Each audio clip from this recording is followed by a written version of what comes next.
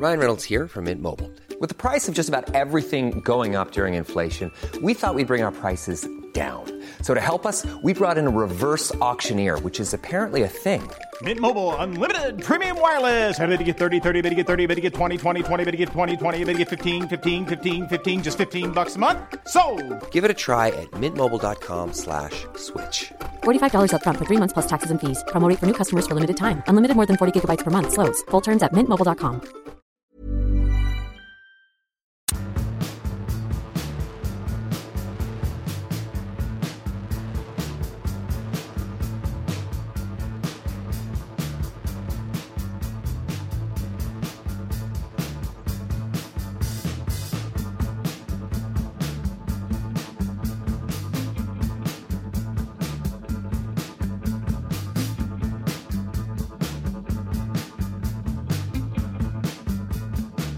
Hello everyone, and welcome to Rule the Roost podcast. I'm your host, Titrunk, and I'm joined this week by Mr. Raj Baines. Mr. Raj Baines, how the devil are you? I'm fine, thank you very much. It's nice to be on an old school podcast, as we call it. It's been a few weeks. It's been, well, I mean, since I've been on it, I think, and since, I don't know, since we've recorded probably. We're a bit slack nowadays. We are slack. What we? Yeah, well. I think it's a good sign, though, that we're busier than we used to be. That's yeah, you know. Yeah, it probably is. Overall, I reckon just about. And, you know, I think it keeps us fresh. It's a bit more like a Daniel Kitson stand-up show now. You know, there's not any regularity to it, but when they drop, you know, people get excited, and, you know, I think we still hold that niche corner of the Tottenham Hotspur podcasting community, because there are about 15 Tottenham pods now. So I mean, we're quite obviously the best. I mean that. No, but genuinely, like, separating any kind of bias from this at all, being completely just, you know, impartial, we are obviously the best Tottenham podcast, wouldn't you say? I stopped listening to most football podcasts a long time ago, just because it started to drag me down how much sort of the oversaturation of the game. So I gave up listening to most of them. Sort of mad podcasting is you just no listen to longer Rule the Roost on. Sport. I don't even listen to our own one, to be fair. Do you edit out all the other tracks where me and Seb talk, and you just listen to your track? That's why that's how I go to sleep, just so I can dream of myself. But no, I listen to boring stuff like Desert Island Discs and the New Yorker Radio Hour and stuff like that. It's nothing exciting anymore. You've been talking to Seb too much, mate. Desert Island Discs, fucking hell. I love a bit of Desert Island Discs. My mum takes I know, I've heard it's very good. Because I put Radio 4 on when I'm in the car, and it's sort of my car. And I go, this is less offensive than if I put sort of what I wanted to listen to musically on and just listen to you complain about it. So I can't really say much. I listen to Commode and Mayo talk about films as well, which is, I mean, they're good. I do like them, but they are, as I've said before in the past, like very, very, very dad level banter. Isn't he a Tottenham fan, Simon Mayo? Yeah, he is, but Mark Commode's one of those weirdos that's totally like sports, you know, and doesn't let him talk about football, or tries to do that thing, you know. But you know that thing that non-sports people do, where they try to kind of think that they have some sort of upper hand, and they do that belittling kind of football thing about people that like football, when, you know, Mark Commode's a film critic, which, you know, if we're to be completely like derisory about everything, you can pick just as much apart in the world of film as you can in the world of sport. I don't know. I couldn't imagine not having sport in my life. You know, that kind of I don't understand it. I've gone on a few Twitter rants before now about sort of when something special has happened in a sporting moment, and sort of that rush it gives you. It's nothing like it in the world. There's no physical thing you can do that is representative of that. There's nothing you can ingest that will give you that sort of fires to your brain in that manner. It's something unique. It's that and special. Unbridled, like you say, isn't it? The explosion of everything. It's like a super A super jizz. Yeah, I called Seb once after I went to go watch Leeds play Huddersfield in the rugby, and Ryan Hall scored a last-minute try to win the league. And I called him afterwards because I knew he was watching, and I genuinely, I don't really remember that conversation because I floated home. I literally, it's sort of like a 20-minute walk usually all the way uphill because Huddersfield's quite hilly from the John Smiths to my house. And usually it takes a while, and I stop off for a pint or something because I can't be bothered doing it in one go. But I just flew home, and like I didn't feel it. I didn't know where the time had gone. I just sort of, and that's all to do with sort of the feeling and the buzz and the excitement that sports give you, which hasn't been the case with Tottenham for a little while. Harry Kane's goal last year against Arsenal was a genuine out-of-body experience. So I was on about sort of in the last few weeks rather than... Yeah, fair enough. Shall we? Because I think a large part of this pod is going to be non-football. So should we deep dive into that? I mean, we beat Fulham. That was great. It looked like times were a-changing. Very accomplished performance. I mean, I know it's lower league opposition. I know they're mid-table championship, but they've been playing quite well in recent weeks. They've got some handy young players, but it's a very professional performance from Spurs. You know, the FA Cup, the magic of the cup, you see lesser opposition up their game and so on and so forth, but Tottenham weren't having any of it, were they, really? It was an accomplished and highly professional performance. Yes. So it was quite a shame to basically see what happened last night happen. Obviously, in that being us going out to Ghent. I mean, what are your, before we kind of get into the details of Ghent and us getting eliminated from the Europa League, what are your kind of top line thoughts on the match? I think we started well. The goal and the intensity and the attitude seemed right, and the approach seemed right. They seemed to be in the correct headspace for it. Sort of the momentum that they'd built up in that professional performance against Fulham, sort of giving them the right momentum to go forward into that Ghent game and sort of almost treat them in the same sort of manner, which I liked. Their equaliser was a tad fluky. And I don't think it's mean to say so. It actually made me laugh for the first time in a long time. Harry Redknapp made me laugh after the game because usually he's a man that sort of I despise each and every time he opens his mouth. But with I think it's Jake or whatever his name is on BT Sport was on about sort of how plucky Ghent were being in the first half and how they didn't just come and sit back. And Harry Redknapp sort of, just breathless. He went, "They didn't have a shot on target in the first half. What are you on about?" And it's just being quite honest about it. It was like, they had one that literally bounced off someone's backside and went in a fluky own goal. And it's the truth. And you don't want to, the last thing you want to do as a bigger club in sort of an upset environment is try and detract from their achievement because that's a bit Tory. But it was sort of, it's going to be one where we probably did enough in terms of making chances and going forward to have won that game 3 or 4 times over. But there wasn't enough quality and accuracy and sort of calmness there once they'd equalised. The first time they'd equalised. And Dele Alli sending off was a large part of that because we were one man down and that always gives you a disadvantage, although it didn't show for large parts. But if you can have an extra man, you would do, and if you can have an extra man as good as Dele Alli, you would do. But it was sort of, we've been suspecting that an incident like this might happen for a while, because he is one to lose his temper, and he's been he got suspended towards the tail end of last year as well for that punch, and this was a bit dirtier than that, really. It was sort of, he didn't get a decision that went his way before, and sort of you could see from then that something was going to happen with him because he didn't collect himself. Yeah. And then I didn't like it, mate.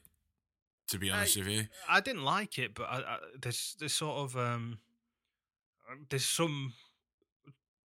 I don't agree with sort of the people who've sort of gone over the top and sort of like, oh, we don't want to see this in a Tottenham player and sort of made him out as if he's killed someone's wife or something. No, but the thing is, I do agree with that. To be honest, I mean, right, the way I feel about this is the punch, his kind of like niggling antics, that kind of stuff. I don't mind that. I mean, I know it's not to everyone's taste, but I quite like the fact that Ali's a bit of a bastard. I know the punch on Yaqub cost us arguably at the tail end of last season, but whatever. If that's part of Dele Alli's game, then that's part of it. You take the kind of the madness that accompanies his brilliance at times. But the tackle to me last night was a bit beyond the pale. It was outright Charlie Adam for me. It wasn't even being a bit of a bastard. It was out and out being a cunt. That's all I can say. Like it you know, it's not this whole. I don't think Spurs are like, you know, I don't want to see this in a Spurs shirt. All that kind of like sanctimonious fake moralising. I just think it's a cuntish thing for a footballer to do to another player, you know, to a fellow professional. And I can't really excuse that from Ali. I think it was shitty, and I think he'll deserve whatever lengthy ban he gets for it, because he could have broken the bloke's leg, and he meant to do it. You know, he went in high on purpose because he was pissed off. There was nothing accidental about it. We've just been speaking about the emotion of sport, though, and the positive side of that, and I do think there is a negative side of it as well, where people will lose their temper at times, and totally. I don't condone what Dele Alli did whatsoever, and I don't think it's something I want to see him repeat again. But in terms of having bad tackles and that, to have one in your career as a young man, I don't particularly mind, because, as you say, you've got to take your rough with your smooth. As Kanye West famously said, "Name me one genius that isn't crazy." And you know, I don't want to sort of sand him down and make him, you know, Ross Barkley. I want him to have a bit of spike not at all, mate. That makes him right. But do you know what I mean? There's the spike like Eric Dyer at Stamford Bridge spike, where you can put in rough challenges, you know, and then there is that tackle last, which it wasn't even a tackle, mate. Like, you know, we genuinely, and I don't think it's over the top to say, we genuinely could be now talking about him having broken that bloke's leg, and it was a rank challenge. Like, I think horrible. It's a bad enough tackle though for him to learn from and see that, because I don't think he'll have wanted to injure someone, or sort of, because that lad had to go off and he was limping for the rest at half, and even though he tried to crack on in second half, he had to come off fairly sharpish. But it's one of those things. I think kids make mistakes. I think young people make mistakes, especially passionate ones, and I have empathy with him in that sense. I mean, sports brings out both the good and the bad in people, and that's no different for sportsmen.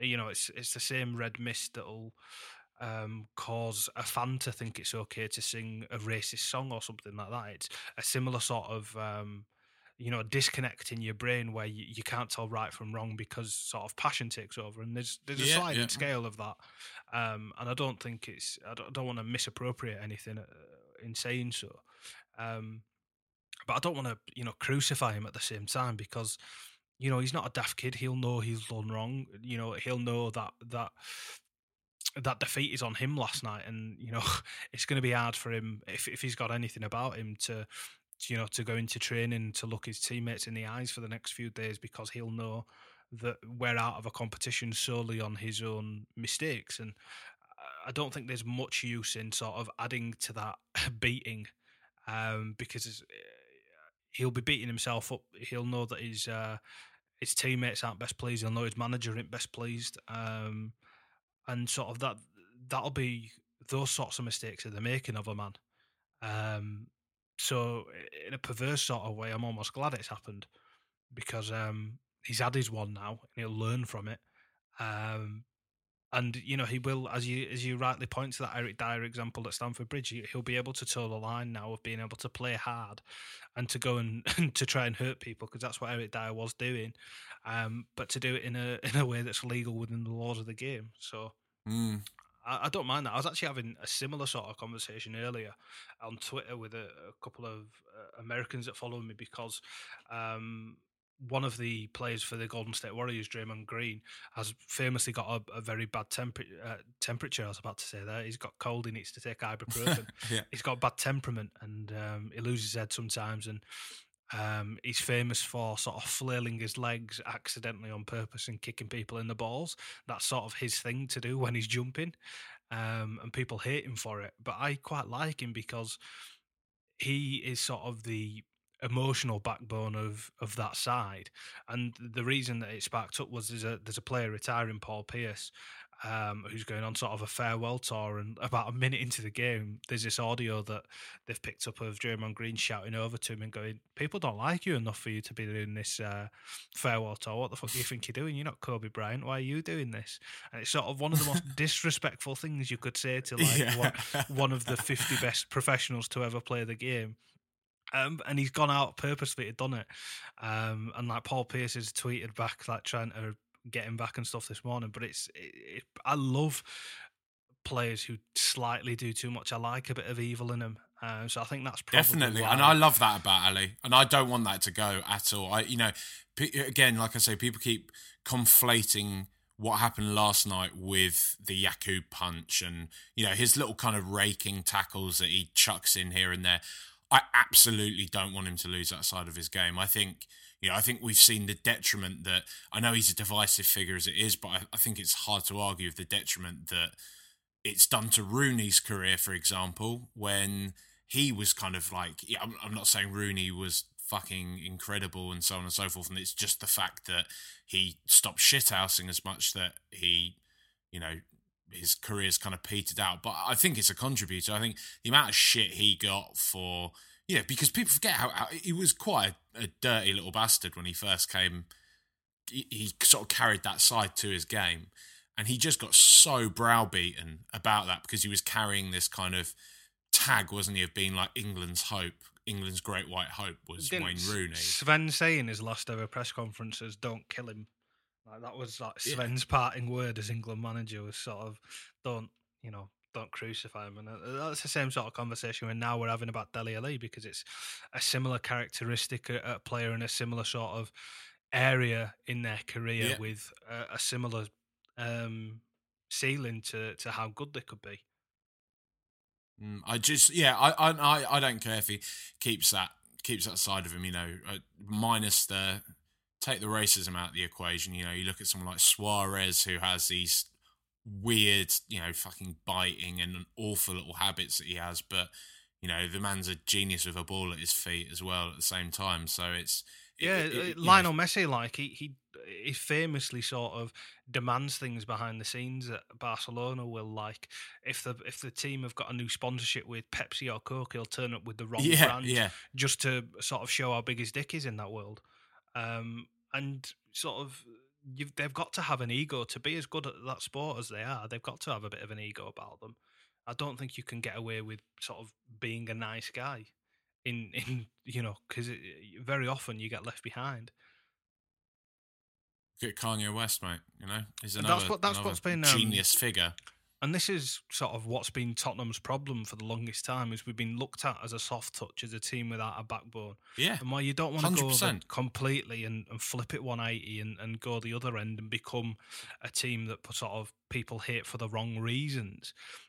I like the fact that Tottenham are no longer a team that people look forward to playing, because they know there'll be a Dele Alli or a Eric Lamela there that won't let them get away with it. If they try and step to them, then they'll get stepped back to. And I like that. There's a lot to be said for having that firmness in them. And it's why sort of a team as good as Chelsea will come to White Hart Lane and stand back a little bit, because they know that, if they try and push up in our faces too much, then there'll be a reaction. And I very honestly speaking, I mean, look at someone like Tom Carroll. It's a talented footballer there. There's a player with a decent range of passing in there. He's got a good eye for the game. He's been excellent for Swansea since arriving. Yeah, but he's a little pussy, isn't he? And that's why he's not better. I mean, I know we argue at length about Ben Davies, and I don't think he's a poor player. I don't.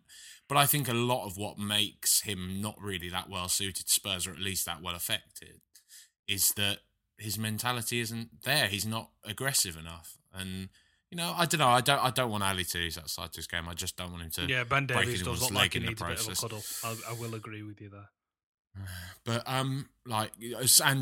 fuck football. I mean, we got Stoke this weekend, and you know it's probably a good time for someone like Dele. If he could have saved that fucking tackle for this game, that would have been nice. Really put Stoke in their place a bit. I'll never buy this idea that Stoke play football now. They're still a shit house team, and they always will be. So I mean, you'd hope we can beat them. I mean, we're out the cup. That's disappointing. Out the Europa League, I should say. Through in the FA Cup, got Millwall. That's going to be a bit tasty. It'd be nice to see us go and beat them. You never know. It'd be good to win the FA Cup, I think, because the league seems to be off the agenda. But Stoke, you'd imagine we'd turn them over, really, wouldn't you? We beat them 4-0 both times we played them previously, and exactly. their record against the top four this season is absolutely abysmal. So if we weren't to win that game and win it handsomely, then there would be some questions to be asked. Yeah, exactly. So I think we've done more than enough football. So if anyone wants to stop listening now, you can, because we're not going to talk about football anymore. The Academy Awards, Raj Baines. Let's start, because I think we've as we've both said, the only one that we haven't seen, is Hacksaw Ridge. Nominees for Best Picture: we've got La La Land, Arrival, Lion, Hell or High Water, Hidden Figures, Moonlight, Hacksaw Ridge, Manchester by the Sea, Fences. Given that La La Land is probably going to win it, do you agree with that, or what stood out for you from all of those up for the gong? Moonlight was probably my favourite, although La La Land I did really enjoy as well. For obvious reasons. I think me and Seb spoke about La La Land, didn't we? Yeah. It's just, it was just joyous. But Moonlight, I think, as a piece of work, as a piece of cinema, was outstanding. Sort of the spectacular, isn't it? The way they use the narrative and sort of the characters and the writing and even the way they shot it and things was so beautiful and such a clear work that I don't think you can deny how good that is, and I'm happy in sort of a climate such as the one we're in. A film of that nature is getting as much attention as it is because it deserves to. If it doesn't win Best Film, I'd be genuinely pissed off if it doesn't win Best Film. What, La La Land? And no, Moonlight, and if Jenkins doesn't win Best Director, I think the Academy. I know they're not ever interested in fairness. I think La La Land is far and away going to win both of those awards. I think the one it has best hope of winning is original screenplay. I think it's up for, and Mahershala Ali is going to walk away with supporting as well. Yeah, he will do, but I don't know. Moonlight needs a top honour for me. I just think I enjoyed La La Land. La La Land, to me, I mean, there's a lot of takes on La La Land, and to be honest, there's been a bit of a backlash, aren't there? Yeah, and I think a bit of it is, I don't know. I can't really be asked to go into it too much, to be honest, mate, because it's a very hot topic, and I can understand why people feel a certain way about a film like La La Land, but I honestly think a lot of it is taking the film too seriously. I think, to me, La La Land, I thought, was a great film in the respect that I went in there and for about 2 hours I just watched a fairly kind of... Do you know what I mean? It was a sensory experience. The music was all right. It looked beautiful. It was, the storyline. It was a decent popcorn film. You could sit in there. It made me happy perfectly enjoyable. Leaving it. Like I love a film that I can leave the cinema with a smile on my face, having watched. But and there's a lot to be said for that. Yeah, but on the flip side of that, in terms of, and this is why I'm kind of a bit annoyed that it's up and it's kind of been treated with such reverence in some circles, is that it didn't really leave a lasting impression. Like Moonlight, I left that and I kept thinking about various different facets to the film and I don't know, just like the emotional strength of it, and it just kept hitting me in waves, like more and more parts of the film, and the various different layers to it, and the kind of commentary it had, or that extended. I know this is all very pretentious, but the commentary that extended past the very kind of like the screen. And I mean, a lot of people will kind of like come out of a film like Moonlight and immediately, and rightly so, pick up on the fact that it's a predominantly a very black story, and it deals with issues of like homosexuality within the black community and black poverty in America and so on and so forth. But it's not just about that. Like what makes it so great to me, and what made it such a spectacular piece of cinema, is that it deals with those issues, and they're very pertinent issues, especially given what's going on in America at the moment, and with Trump, and even I guess even prior to Trump, the kind of the civil unrest and the lack of equality and so on and so forth in certain circles of America. But that aside, easy for me to say, I know, but those little issues aside, Moonlight was just such a brilliant human story as well. Something that I feel that anyone can relate to.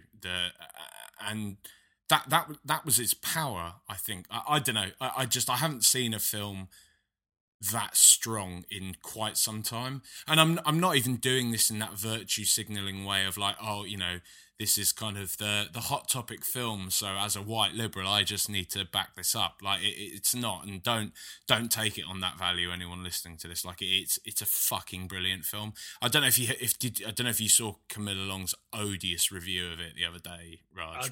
I saw the unrest surrounding it, and I made a concerted effort not to click on it because it was those sorts of people. Yeah. They know that their career is based upon making people angry, and there's no value in that whatsoever as far as I'm concerned.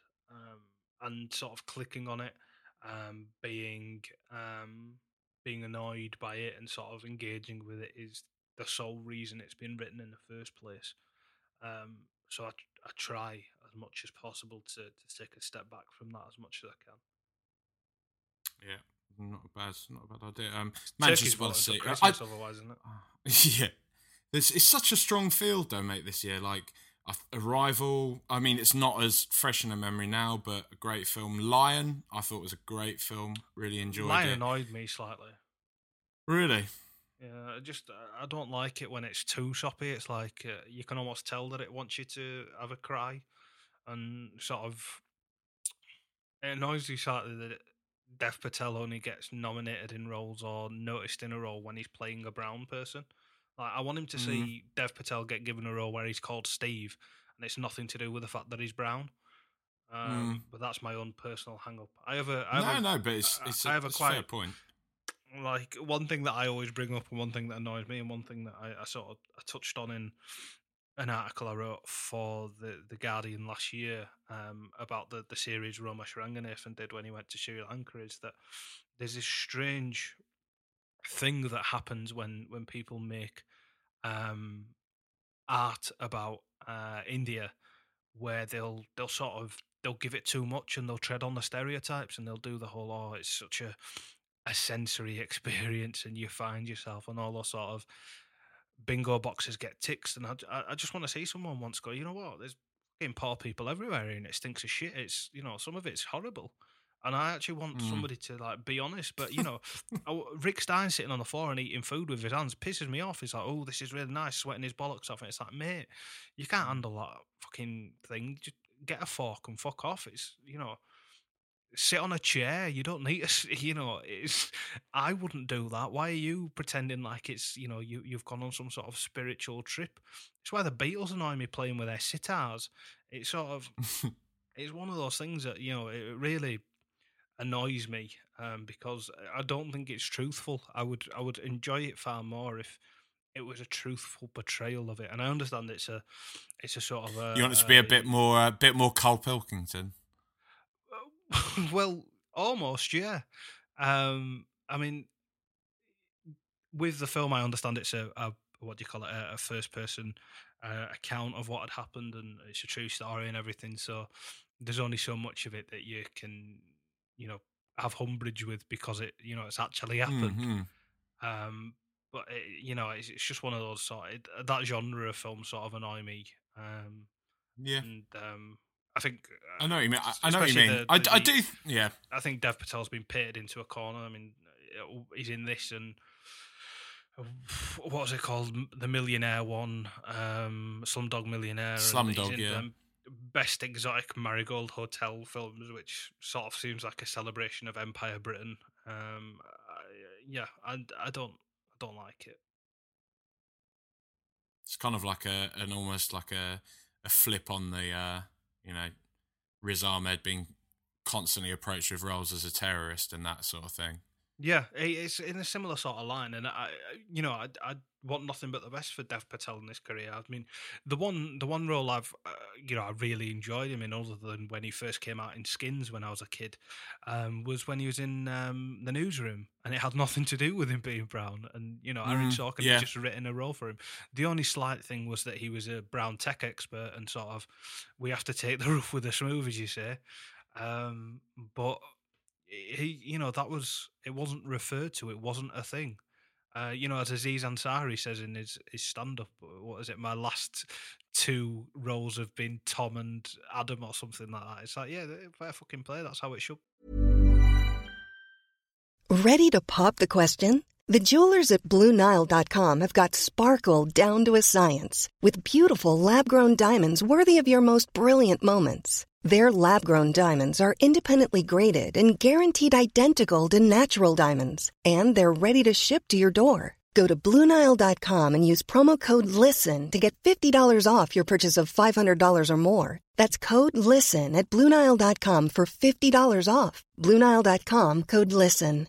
This is Paige, the co-host of Giggly Squad, and I want to tell you about a company that I've been loving, Olive & June. Olive & June gives you everything that you need for a salon-quality manicure in one box. And if you break it down, it really comes out to $2 a manicure, which is absolutely insane. It's also so easy to get salon-worthy nails at home with Olive & June. The difference between how your nails used to look when you did them yourself and now with the Mani system is a complete game changer. The best thing about Olive & June, too, is it's a quick dry. Dries in about 1 minute, lasts for 5 days, and full coverage in up to 1 to 2 coats. Visit oliveandjune.com/perfectmani20 for 20% off your first system. That's oliveandjune.com/perfectmani20 for 20% off your first system.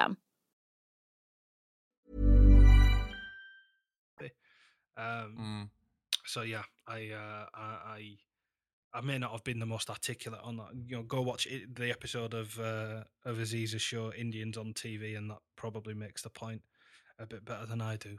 But yeah, it annoys me, to put it quietly. The only I know what you're saying. I hear what you're saying at least.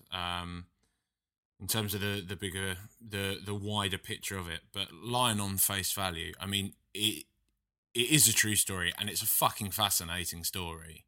The fact that I think it is a story that is quite remarkable. I kind of like. I feel it's a story that deserves to be told, if you know what I mean. So it, I definitely, I know what you're saying with regard to. With the other stuff, though. The other stuff. Bask in my awkwardness. The only thing I would say about it was I don't think because the story's so outstanding, I do think the direction and sort of that sort of it was, that side of it, the cinematography and everything was sort of secondary to what was happening, the performances and everything. It wasn't the greatest. Not so much in the first half. I think the second half it did lose its way. It could be there was literally 20 minutes of him in his flat on Google Maps, which it reminded me a bit of the story as well. It could have been sort of a straight made for TV feel good film. I may be being slightly too harsh on it. No, I know what you're saying. It was just overly sentimental for me. I'm not sure. I do think. I don't know if I agree with you on the overly sentimental. I think it's just the sheer power of the story itself. Like I feel like it would have been hard for them to tell it any other way, really. Like it is a pretty spectacular story, mate. I think you're underselling it a little bit. Right. I don't know. Anyway, Hell or High Water, good film. I'm surprised it's up alongside. I'm glad it's up there. You know. Really? Yeah, I thought it was a great film. It was a surprise for me, especially seeing Chris Pine in a good film. I don't think I'd ever thought I'd see that happen. But he's outstanding in it, and the whole sort of premise of the film is good. I'm not entirely sure why he's up for supporting, isn't he? Is Jeff Bridges. I lost his name there for a second. But yeah, I was going to say I don't really agree with it. I like Jeff Bridges, but I don't think there was much to what he's done here that he hasn't. It was done just elsewhere, like sort of Jeff Bridges being Jeff Bridges, which is not a bad thing, but I don't understand why that needed sort of awards attention. No.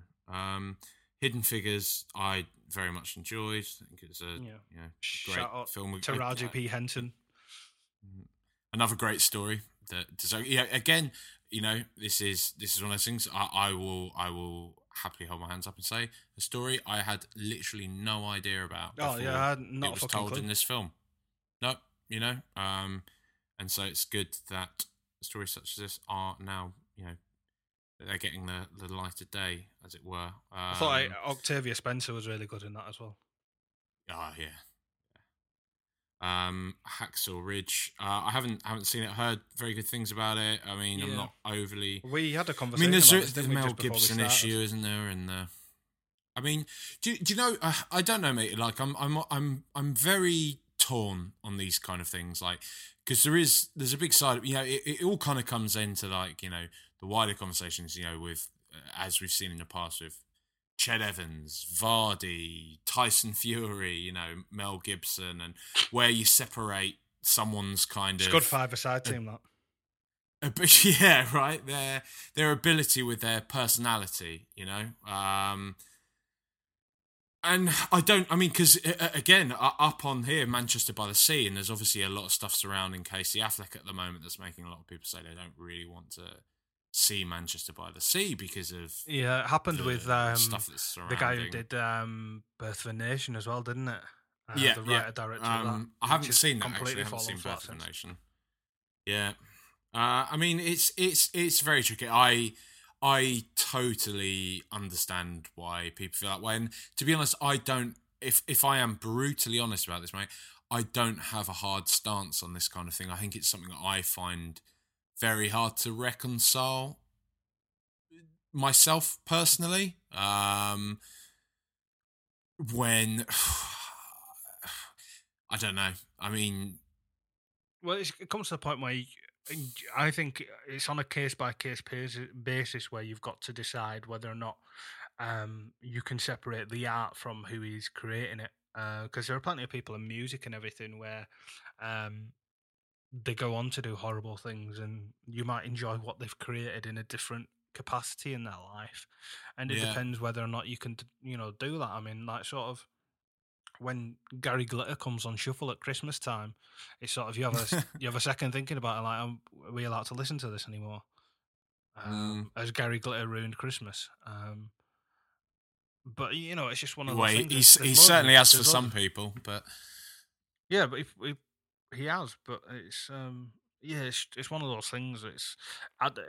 You wouldn't want to sort of lump everybody in and sort of go with broad brushstrokes, because again, there's a sliding scale to it. But I enjoyed Manchester by the Sea. I thought Casey Affleck was fantastic in it, but at the same time, the allegations that have been made about him in his personal life do make you think twice about sort of just how much we should be venerating him. Which is one of those things. It's a fact of life. It doesn't matter whether or not you're an A-list actor or somebody on the street. If you do something wrong, then people are going to think different about you. I think I think with something like Manchester by the Sea as well. I mean, it's a bit different to, again, like you say, the case by case basis is very pertinent. Hacksaw Ridge is more Gibson's movie, right? It's been pitched as Gibson's comeback. He's directed it. so on and so forth. And he got offered obviously, Batman after it, apparently. So it's sort of really? Hollywood almost accepting him back. They didn't hire him; they've hired somebody else. But he was apparently, it was a large rumor that they'd approached him about possibly directing the Batman, the new Batman film that DC are going to make a mess of. I mean, if we take that aside, I mean, like one of the things I have heard about Hacksaw Ridge, and this is kind of, again, like I say, I mean, I need to stop qualifying this. Listeners and Raj, if we can just talk about this from this point on, in terms of not having to qualify everything. We're not having to qualify everything by saying that, I appreciate that Mel Gibson said some awful things in the past, but if we just take it on him as a director, I think one of the things I find quite unpalatable about Mel Gibson is he has this, he has a real kind of sinister, I feel, thirst for ultra-violence, and one of the criticisms I have heard of Hacksaw Ridge, because I have heard it's a very, it's a great story and it's a very compelling film, and obviously the horrors of war are the horrors of war. They're unpleasant, and juxtaposed with this kind of moral position that this man took, it does perhaps require this, a very stark view of war and the atrocities that are unfolding around him. But as with the Passion of the Christ, which I appreciate was an entirely different beast to this. He's doing a sequel. Oh, Christ. Oh, well. But apparently this Hacksaw Ridge, it does almost verge into the realms of gore porn, which, Gop. Yeah, which is just, it's kind of Mel Gibson's shtick a little bit. I mean, like, Apocalypto, it was probably a great use of it. I think Apocalypto was a great movie. Yeah, it was brilliant, and that's kind of why I can't. I don't think I've ever seen it. Really, well, it's one of the reasons why I can't, with full hand on heart conviction, hold that position. And I don't really know if I want to hold that position of like, you should not like something Mel Gibson's made because it's made by Mel Gibson. I mean, I definitely understand that there are arguments to be made about should he be given the platform and should he be, held up in any light as a human being and so on and so forth. But whatever, again, so it's a much deeper conversation and one I fear. Not even fear. I'm not scared about people challenging my view on anything. I'm not standing up for Mel Gibson at all. I just think Apocalypto is a very good film, basically. But yeah, you like calling women sugar tits as well. Yeah, of course. Yeah, slapping them on the arse. It's only a bit of banter. I was the man in the van. The one that the wing mirror got ripped off of. Although apparently that's fake, so fuck it. Manchester by the Sea, great film. It seemed a bit weird, that. Yeah. Fences. Have you seen Fences yet? Yes. Yeah. That's one of my favourite films, actually. That'd be in my top 3. You know what? Like, I loved Fences. I thought it was brilliant. The only criticism I have heard of it that I probably would echo, but it's not even so much a criticism of the actual material itself or the story or the acting, which are all, all three of those things I've just mentioned, I think were spectacular. The only kind of criticism I would have of it is that it's not really a film. You are essentially watching a play on screen, which is obviously what was intended. And, they're honouring the story they're honouring, which is, a play that's won countless awards and is fantastic. It's again another brilliant human story. But I just think if people are lovers of cinema and they love film as a medium, this is very much not a film in that respect, if you see what I'm getting at. Like, it is a play on screen. Yeah, I wouldn't ever nominate it for sort of cinematography or directing, but I think the performances and sort of the adapted screenplay and things like that were fantastic, and it really hit home for me, sort of the themes of the film and the friction between the father and the son, and sort of when Viola Davis comes into it later on and sort of steals it and kicks some fucking ass. It's fantastic. She's incredible. It just was. for me, I similarly to La La Land, actually, the misgivings and the wrong footings of the film weren't enough for me to overlook just how much I enjoyed it and how much it affected me. Yeah. I mean, I said it before to Seb, but even though La La Land does fall into the category of sort of painting all jazz fans as sort of pretentious dickheads, which perfectly willing to accept I may be. The fact that it sort of centers on the premise that there's this single white man who's going to go and save jazz on his own, which is faintly ridiculous given it's started in New Orleans and is one of the blackest forms of expression possible, is mildly insulting. But it was good enough beyond that for me to overlook it. I mean, had it been a shit also film, the fact that John Legend is kind of painted as the baddie in a way, which is kind of weird in through that prism that you're talking about there. Yeah, that was a Seb word. It's a very odd film, and sort of, I think there is, because there isn't a big enough sample size yet, I'm not willing to subscribe to the notion that Damien Chazelle has a problem writing female characters. But if it was to continue to be a trope into his later work, then I think that perhaps would be an argument to be made. I just think that maybe with the two films he's made already, then it's slightly. It seems like an easier target than it should be so far for somebody who has only made two big films. And I think the Emma Stone character in this film isn't as weak as she may have been portrayed to be in some areas. I definitely agree with that. In the thing that wasn't my reading of it, but I'm at the same time, to qualify it in the way that you said we shouldn't.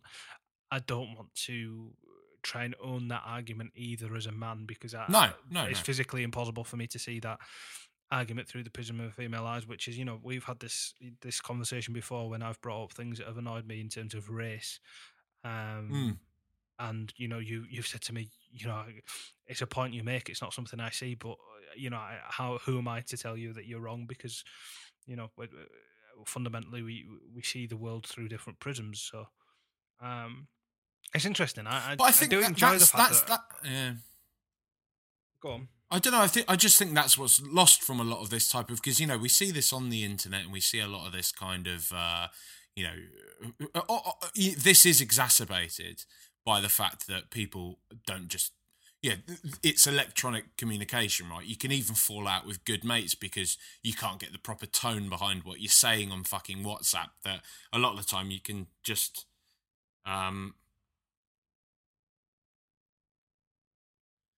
This is the kind of layer that's lost from a lot of this type of discussion nowadays, right? It's that you can even fall out with some of your very best mates, people you've known for years, on something like WhatsApp because you don't have the appropriate tone of voice and so on and so forth. And this is obviously further exacerbated when you're on Twitter talking in a very short form with complete strangers who don't know you, they don't know your character. And they're less willing to forgive flippancies in what you're saying and so on and so forth. Sometimes that's good, sometimes that's valuable. I know I've said stuff in the past on Twitter and I've been called out for it that sometimes I've thought like, actually, fuck that guy for saying this about me. And other times I've taken it away and thought, you know what, actually, I probably should think about that and so on and so forth. But a lot of this stuff, like you say, I mean, I think people are too concerned now by telling, and I'm not talking about this from a left-wing perspective or a right-wing perspective. I just mean people at large. I think we're all very concerned with painting people as right and wrong. And as you've just very well called it there, is that it's more about just accepting the fact that, we can all see things differently, but it's not about kind of saying, my experiences are worth more than someone else's. It's just about acknowledging the fact that we do view the world very differently. And as opposed to just kind of getting your back up if someone says something about, like, I think, when sometimes people will be like, oh, why are they saying this stuff about, like, Oscar's so white? What? So white people shouldn't make films anymore? Oh, what? So we should just give, like, a black person an Oscar because they're black? It's like, no, just stop and think. Like, I don't think anyone's saying that you need to feel guilty about being white or about white people winning Oscars. And it's not, again, I think like Denzel Washington made this point very well. I can't remember it was either the Empire Film Podcast or Kermode's, in so much as it's like, you know, the whole Oscars so white argument, if you expand it, it's not that first roadblock of we should just give an Oscar to a black person because it's a black person. No, not at all. But it's also about acknowledging the fact that if there are, and people say, well, if there's no good films out there with a good black performance in it, you know, then we can't nominate anyone. It's like, but then take it that step further and think maybe that's the problem, you know, I don't know, just expand your thinking a bit. Christ, I think there's a lot of room for me to get a lot of pelters this week, Raj, but I hope not. No, I'm trying to deliver. The fact that somebody asked us, I can't remember whether or not the Oscars should be politicised and should people make political, statements on that using their platform and whatnot. And I think that in this day and age, art has become inherently political. Everything's inherently political because it is such a strange time, and there is so much sort of division and sort of unrest in society. I don't think there's any safe space from that. I don't think there's sort of hiding from what's going on. It's almost negligent to ignore the wider context of the world, given that these people will have an audience and they will have people to speak to. They will be getting beamed into millions of homes across the world. So it's it's that fascinates me, and I think that's really important and really interesting. I'd hate for it to be such a stale affair, and for there to be nothing about it that sort of comments on the wider world, because I don't think that's what art's about. I mean, for me, it's about comment and things like that. And I the fact that we're able to have this conversation when this is supposed to be a football podcast, and we spent 40 minutes talking about films, and it's been we did give them a warning. It's been laced with sort of these interjections where we've sort of had to go beyond the discussion of a film to what that film actually means when projected onto the state of society at the moment. I think that's such a unique and an important thing that I'd hate for it to lose that relevance. But at the same time, you don't want every single film to be in that manner and be looked at through that lens. But for there to be art being made to be discussed about in that way is I think I wouldn't want it any other way, because then you get to the point where you're in North Korea and there's only 3 state-sponsored films out a year that are about a certain subject. So I like it the way it is, to be honest. I like a bit of I like there to be shades of grey. In all honesty, is that a little shout out to the 50 Shades franchise there, Raj? Yes, that is what I'd have as my best picture. Yeah. It's going to be La La Land, though, isn't it? Let's be honest. Yeah, by a country mile. I've got to. Although there is actually there does seem to be a growing murmur that Moonlight could get it, that it could surprise. Well, was it last year when Revenant lost to Spotlight? It was. Yeah, it was, wasn't it? I think so. I called that one. But the reason I call that one is because I think the Academy enjoy nothing more than films about the Academy, and La La Land is a film about Hollywood in one of the most glamorous lights possible. But I think it's tinged with sadness, in fairness to it, which what makes the highs of the film so powerful, and the ending such an interesting payoff. So yeah, I don't mind it winning. In all honesty, I think it'd be nice to see it win. I don't think Gosling will win, but I do think Stone will. I was going to say, should we quickly go through? So, best actor, you're calling Gosling? No, best actor, I would say, is going to be Casey Affleck or Denzel. I'd probably say Casey. I think stuff off screen will count against Casey Affleck, and I'm not actually convinced I don't know. Manchester by the Sea was a great performance from him, but I'd like to see Denzel Washington get it because, I mean, you know, I think it's kind of weird that his Oscar was for Training Day. Hey, I love Training Day, man. King Kong and it's a good film, but I mean, you know, like it's not in terms of Denzel performances. Like, you know, I don't know, maybe it's not The Equalizer. No, but I mean, I'd like to see him because he's put so much into Fences as well, and it's, you know, it's such a massive passion project for him, and I don't know, I'd love to see him. Best Actress, it's going to be a tough one actually. Do you know, I haven't seen Loving that Ruth Negga's up for, and that's supposed to be a brilliant movie, and that's being tipped to be like a DVD kind of classic, as it were, because it's had such a short run. In the there was nowhere showing it, okay, so I had to download it. Mate, it was even down here. It was in screens for about a week, and then it had gone. And I really wanted to see it, but I'll probably see it on DVD. But I mean, I'm going to be honest. I think Meryl Streep's a very good actress, but she needs to stop being nominated for stuff just because she's Meryl Streep. Florence Foster Jenkins was a pile of shit of a film, and like I think they just wanted him to. Want her to turn up though, don't they? So that's why they're not. I don't know. I just find it. Jackie, Natalie Portman was great in that film. I think Emma Stone will win that one. She will win it. Yeah, I think Emma Stone will win it. I probably want Portman to win it, but we won't do. I mean, no, I haven't seen enough of the best foreign language. Best animated feature. I'd love to see Kubo and the Two Strings win that. It did upset. It's going to be Zootopia. Probably will be Zootopia. Moana was great. Zootopia was, I think was brilliant. It had a great message in there for kids. I haven't seen My Life as a Courgette or The Red Turtle. It's not called Courgette though, is it? It's My Life as a Zucchini.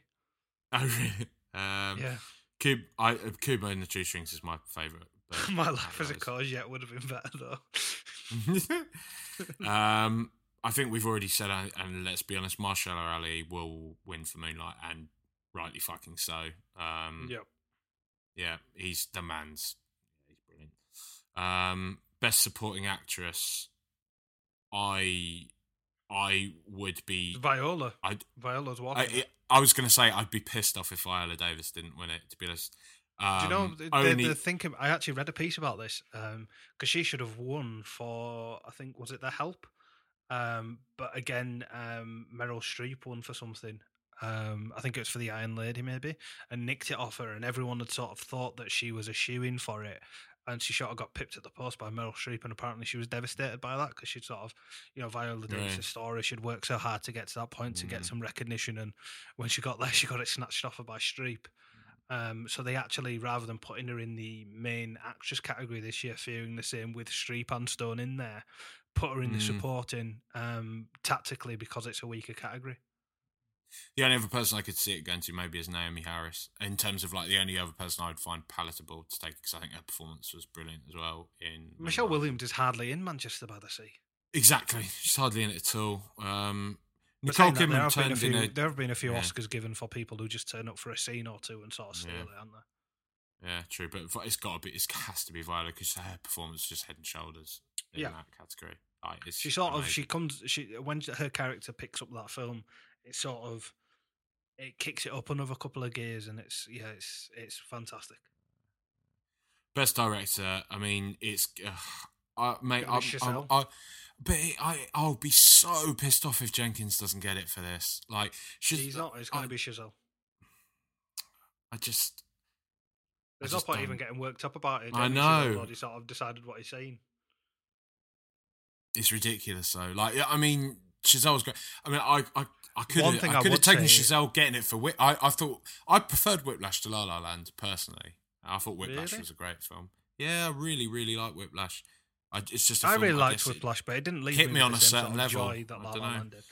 The thing that I'd say about La La Land is, as you know about me, is that when I get ill, which is fairly often, I tend to sit in bed and watch my favourite rom-coms and soppy films. So I put on Annie Hall and Manhattan and When Harry Met Sally and that sort of film, the classics, and sort of just wallow in my own self-pity having man flu.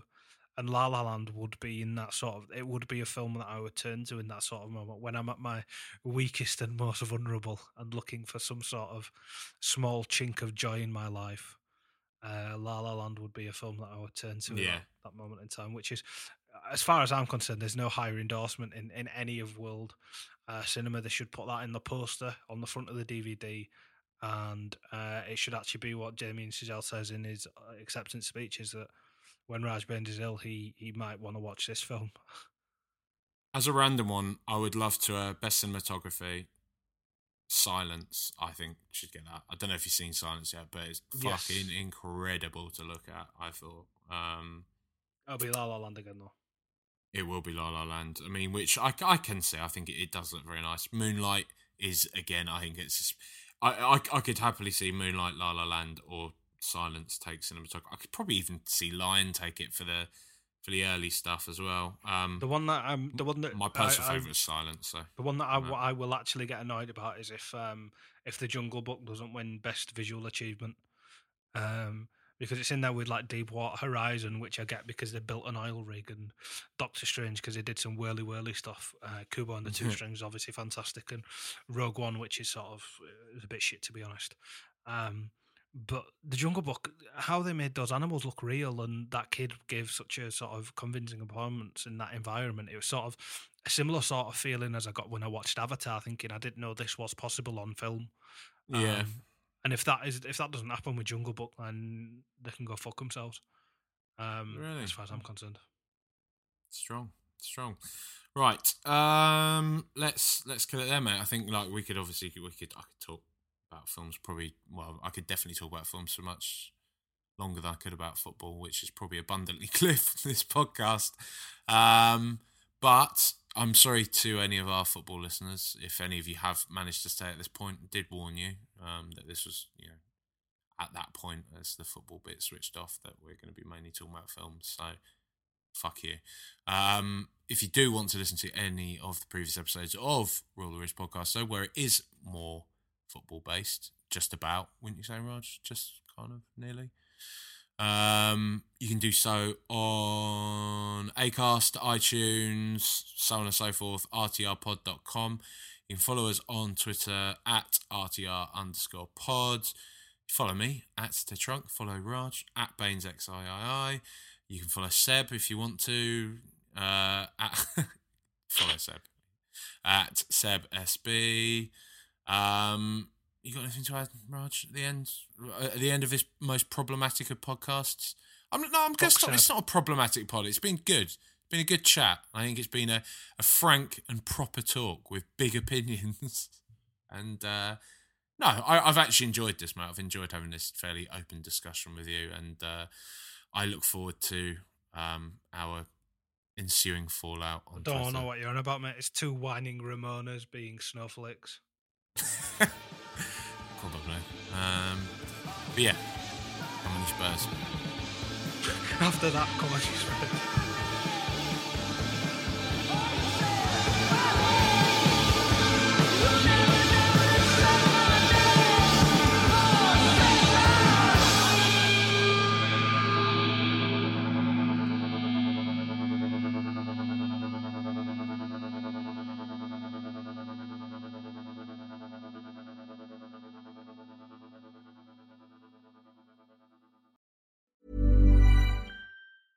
Want flexibility? Take yoga. Want flexibility with your health insurance? Check out United Healthcare Insurance Plans. Underwritten by Golden Rule Insurance Company, they offer flexible, budget-friendly medical, dental, and vision coverage that may be right for you. More at UH1.com.